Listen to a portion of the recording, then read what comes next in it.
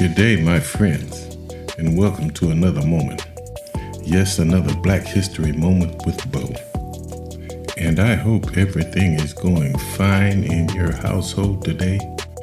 I hope that you feel the love, and I hope that you are returning the love. And for some of you people that are listening to the show today for the first time, I hope an awakening is coming in your direction.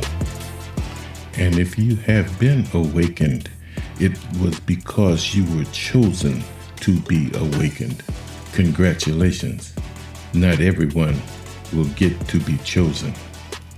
And it's kind of crazy, because it seems that until you wake up, everything that I post will offend you. And I know my words will either attract a strong mind or offend a weak one. But success is the sum of small efforts repeated day in and day out. So here I am again, my friends, crawling into that darkness once again. Most people don't really want the truth.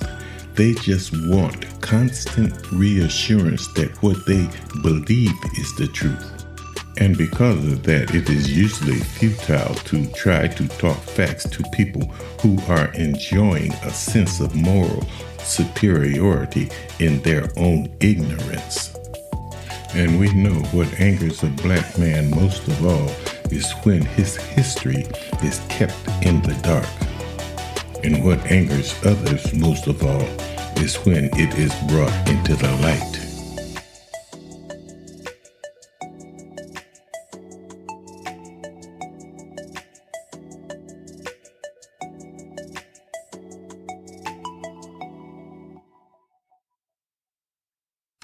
My friends, school is about to start, or in some areas of the country have already started. And our education system is in a turmoil because we need thousands and thousands of teachers that we no longer have. And the problem is that no one is taking education in college to become a teacher. And the reason why is because they are not allowed to teach the truth. You see, here's the thing. The truth will always find a way. And like those southern states that are sworn not to teach critical race theory, it's coming back to bite them in the butt. Because let's face it, if you're not teaching CRT, you are not teaching the history of this country. And just because you don't like it doesn't make it untrue. Is critical race theory a way of understanding how American racism has shaped public policy, or a divisive discourse that pits people of color against white people? Liberals and conservatives are in sharp disagreement. In truth, the divides are not nearly as neat as they may seem. The events of the last decade have increased public awareness about things like housing segregation, the impacts of criminal justice policy in the 1990s, and the legacy of enslavement on Black Americans.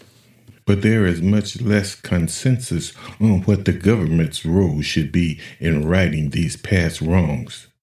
Add children and schooling into the mix, and the debate becomes especially volatile. Critical race theory is an academic concept that is more than 40 years old. The core idea is that race is a social construct, and that racism is not merely the product of individual bias or prejudice, but also something embedded in legal systems and policies. A good example is when, in the 1930s, government officials literally drew lines around areas deemed poor financial risks, often explicitly due to the racial composition of inhabitants. Otherwise, neighborhoods of people of color are bad investments, and subsequently, banks refuse to offer mortgages to people of color in those areas. And today, those same patterns of discrimination live on through facially race-blind policies, like single-family zoning that prevents the building of affordable housing in advantaged majority white neighborhoods and thus stymies racial desegregation efforts.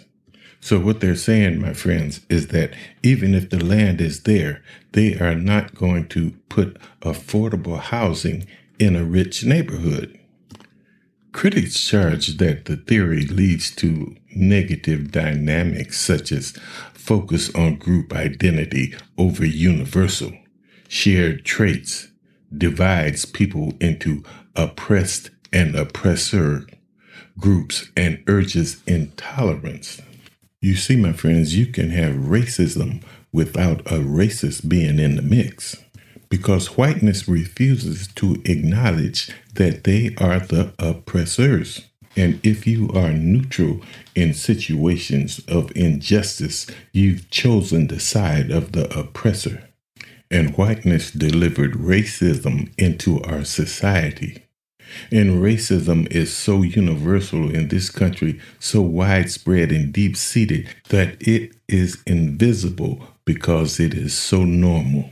CTI also has ties to other intellectual currents, including the work of sociologists and literary theorists who studied links between political power, social organization, and the language.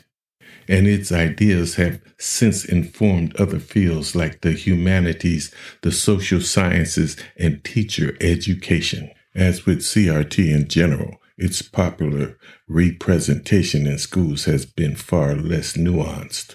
A recent poll by the group Parents Defending Education claimed some schools were teaching that white people are inherently privileged, while Black and other people of color are inherently oppressed and victimized.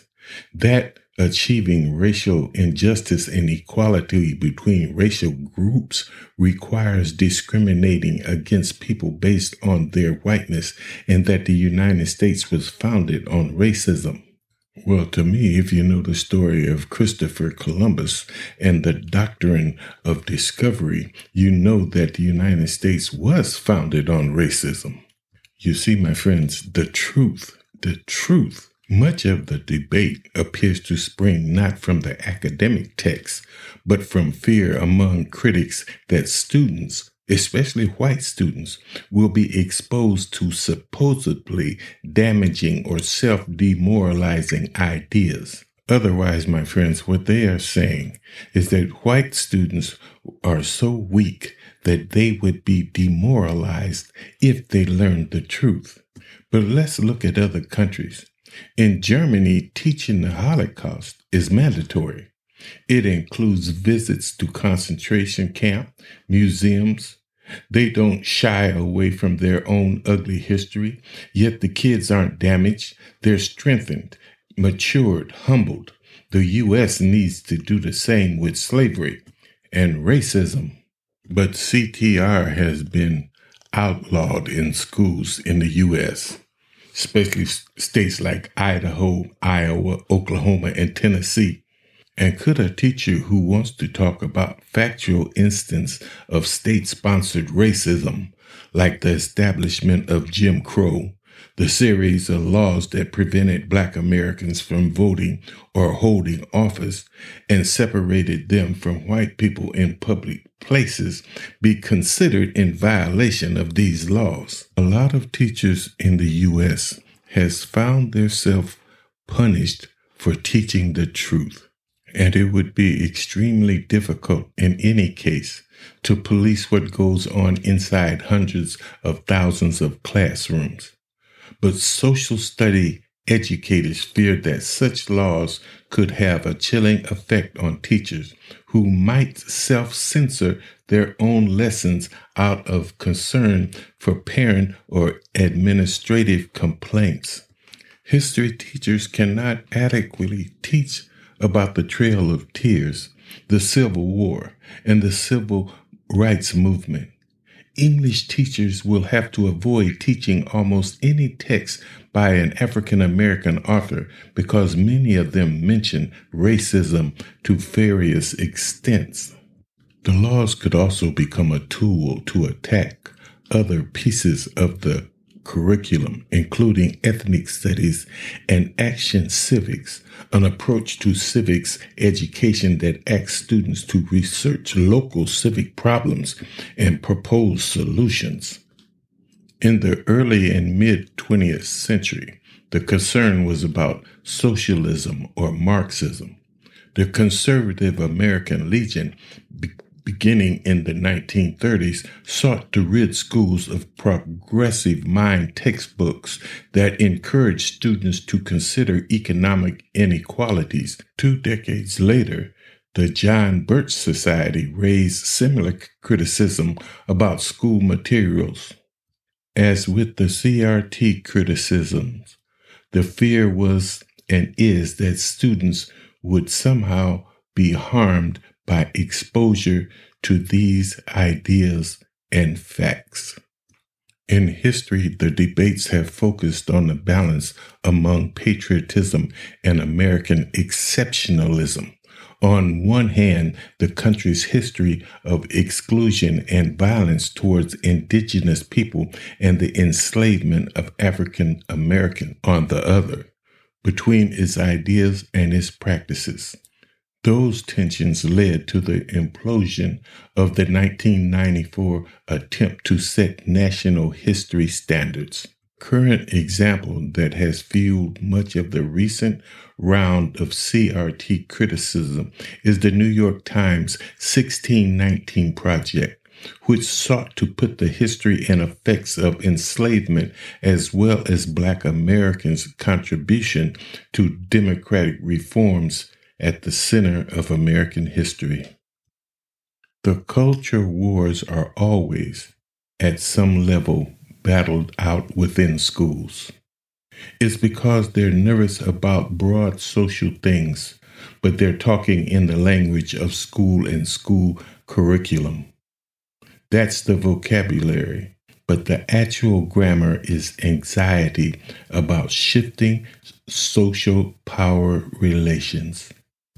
And that, my friends, is why we have such a shortage in teachers for our children, because they are literally banned from teaching the truth.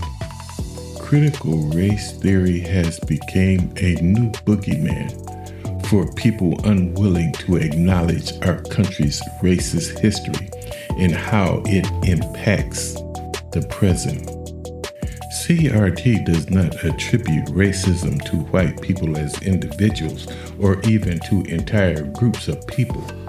Simply put, critical race theory states that the U.S. social institutions, the criminal justice system, education system, labor market, housing market, and healthcare system are laced with racism embedded in laws, regulations, rules, and procedures that lead to differential outcomes by race.